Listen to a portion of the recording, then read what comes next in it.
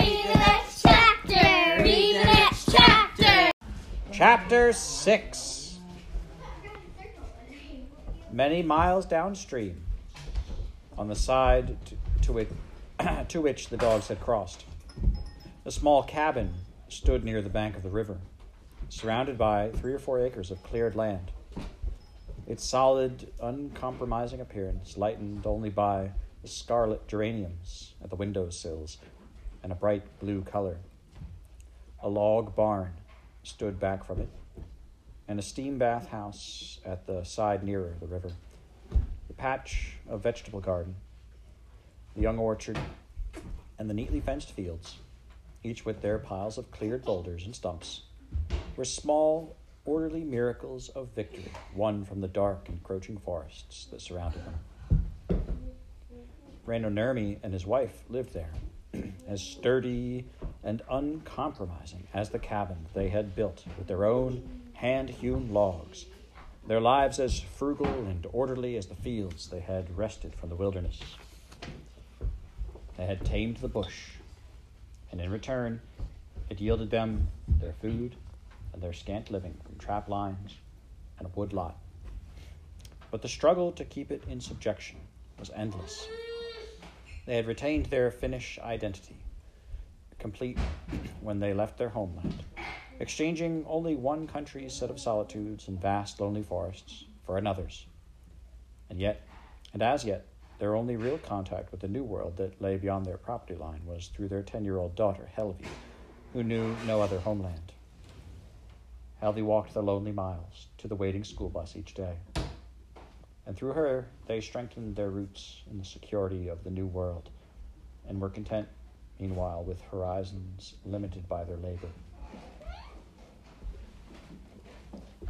On the Sunday afternoon that the beaver dam broke, a day of some relaxation, Helvi was down by the river, skipping flat stones across the water and wishing that she had a companion.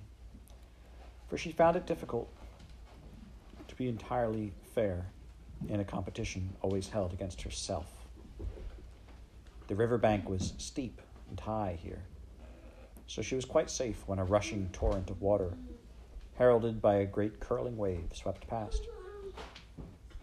She stood watching it, fascinated by the spectacle, thinking that she must go and tell her father, when her eye was caught by a piece of debris that had been whirling around in a back eddy and was now caught on some boulders at the edge of the bank.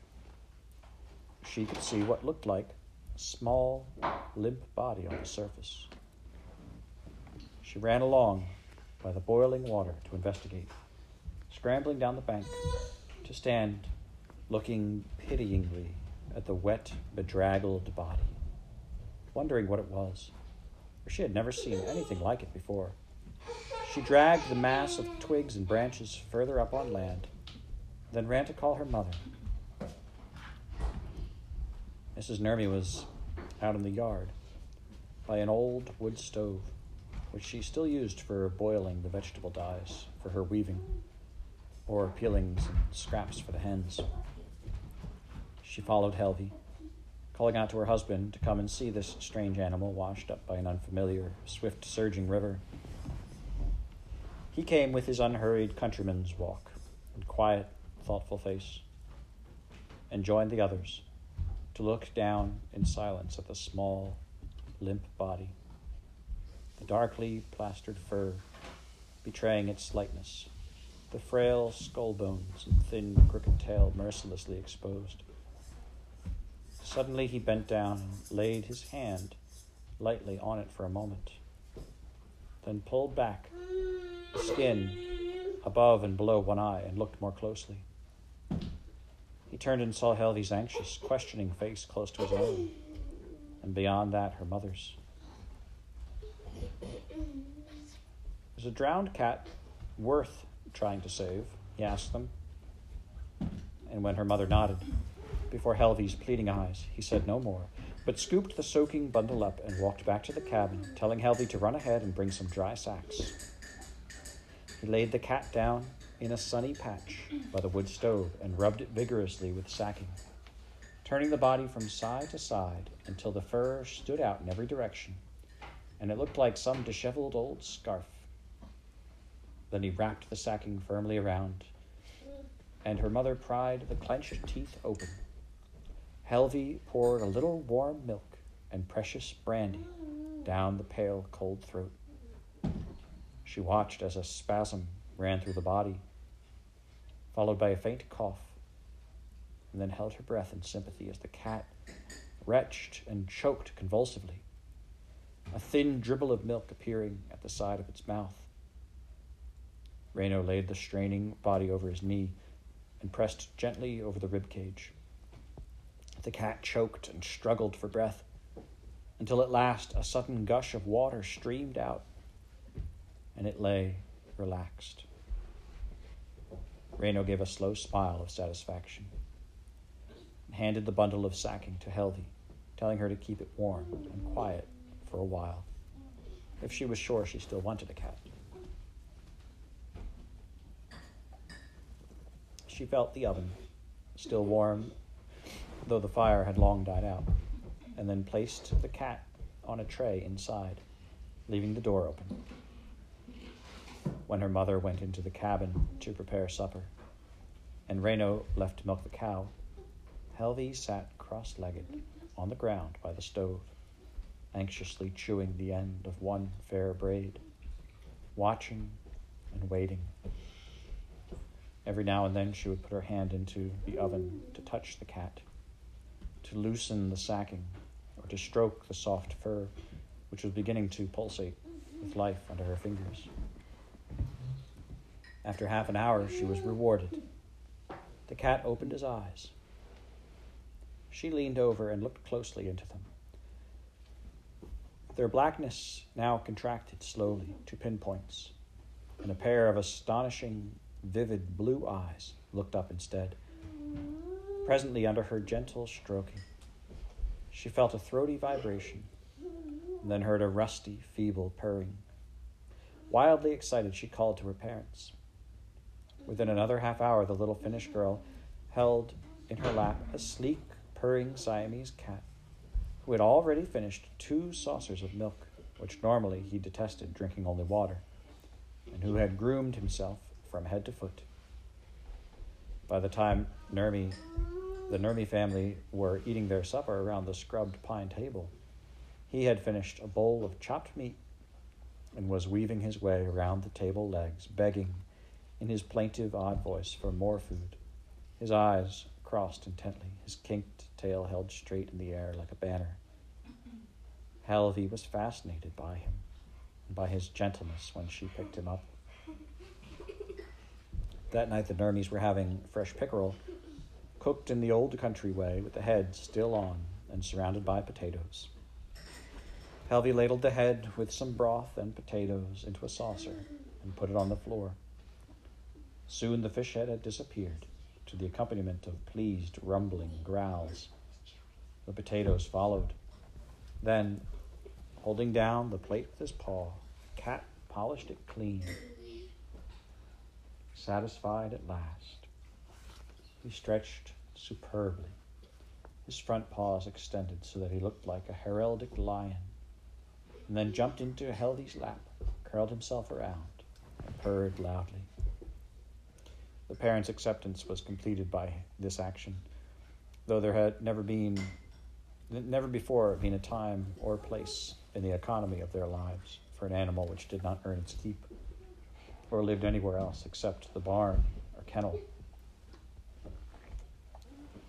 For the first time in her life, Helvi had a pet. Helvi carried the cat up to bed with her, and he draped himself with familiar ease over her shoulder as she climbed the steep ladder stairs leading to her little room in the eaves. She tucked him tenderly into an old wooden cradle, and he lay in sleeping contentment, his dark face incongruous against a doll's pillow. Late in the night, she woke to a loud purring in her ear and felt him treading a circle at her back. The wind blew a gust of cold rain across her face, and she leaned over to shut the window, hearing far away, so faint that it died in a second of wind-borne sound, the thin, high keening of a wolf. She shivered as she lay down, and then drew the new, comforting warmth of the cat close to her. When Helvi left in the morning for the long walk and ride to the distant school, the cat lay curled on the windowsill among the geraniums. He had eaten a large plate of oatmeal. His coat shone in the sun as he licked it sleepily, his eyes following Mrs. Nurmi as she moved about the cabin. But when she went outside with a basket of washing, she looked back to see him standing on his hind legs, peering after, his soundless mouth opening and shutting behind the window. She hurried back, fearful of her geraniums, and opened the door, at which he was already scratching, half expecting him to run. Instead, he followed her to the washing line and sat by the basket, purring. He followed her back and forth between the cabin and the wood stove, the hen house and the stable. When she shut him out once by mistake, he wailed plaintively.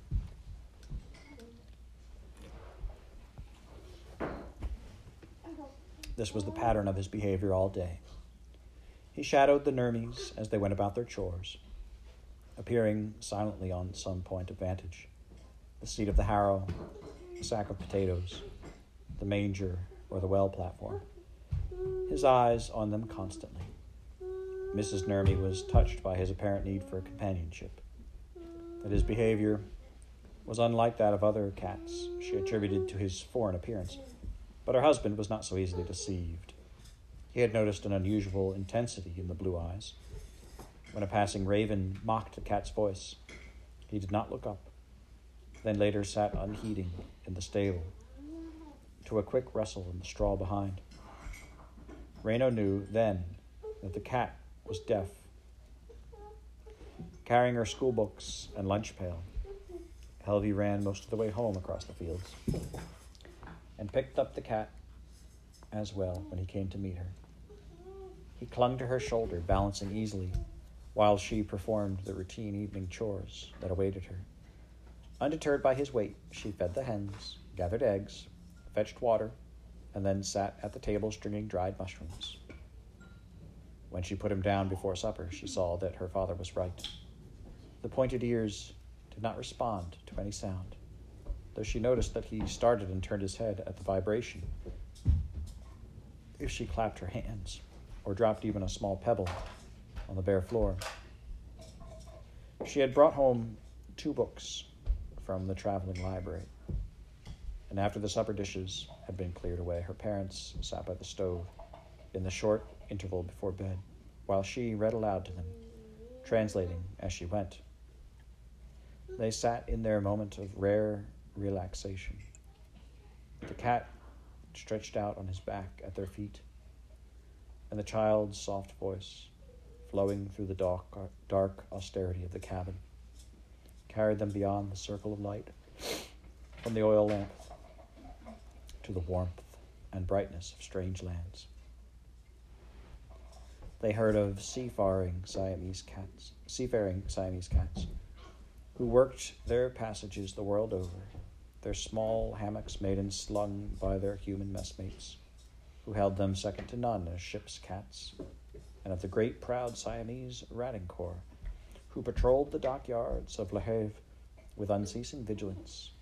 They saw with eyes withdrawn and dreaming the palace watch cats of long ago Siam, walking delicately on long simian legs around the fountained courtyards, their softly padding feet polishing the mosaics to a lustered path of centuries. At last they learned how these nobly born Siamese acquired the kink at the end of their tails and bequeathed it to all their descendants. And as they listened, they looked down in wonder, for there on the rug lay one of these, stretched out flat on his royal back, his illustrious tail twitching idly, and his jeweled eyes on their daughter's hand, as she turned the pages that spoke of his ancestors, the guardian cats of the Siamese princesses. Each princess, when she came down to bathe in the palace lake, would slip her rings for safekeeping on the tail of her attendant cat. So zealous in their charge were these proud cats that they bent the last joint sideways for safer custody. And in time the faithful tails became crooked forever, and their children's children's. One after another, the Nermies passed their hands admiringly down the tail before them to feed the truth in its bent, bony tip. Then Helvi gave him a bowl of milk, which he drank with regal condescension before she carried him up the ladder to bed. That night, and for one more, the cat lay curled peacefully in Helvi's arms, and in the daytime, during her absence, he followed her parents everywhere. He trailed through the brush after her mother as she searched for late mushrooms, then sat on the cabin steps and patted the dropped corn kernels as she shucked a stack of cobs. He followed Reno in his workhorse across the fields to the woodlot and perched on the newly felled pungent stump, his head following their every movement. And he curled up by the door of the stable and watched the man mending harnesses and oiling traps. And in the late afternoons, when Helvi returned, he was there waiting for her, a rare and beautiful enigma in the certain routine of the day. He was one of them. But on the fourth day, he was restless, shaking his head and pawing his ears, his voice distressed at her back. At last he lay down purring loudly and pushed his head into her hand. The fur below his ears was soaking. Then she saw their sharp black triangles outlined against the little square of window and watched them flicker and quiver in response to every small sound of the night. Glad for him, in his newfound hearing, she fell asleep. When she awoke late in the night, aware of the lost warmth, she saw him crouched at the open window, looking out over the pale fields and the tall, dark trees below. His long, sinuous tail thrashed to and fro as he measured the distance to the ground. Even as her hand moved out impulsively towards him, he sprang, landing with a soft thud. She looked down and saw his head turn for the first time to her voice, his eyes like glowing rubies as they caught the moonlight, then turn away. And with sudden, desolate knowledge, she knew that he had no further need of her. Through a blur of tears, she watched him go, stealing like a wraith in the night toward the river that had brought him. Soon the low, swiftly running form was lost among the shadows. Read the next chapter, read the next chapter, read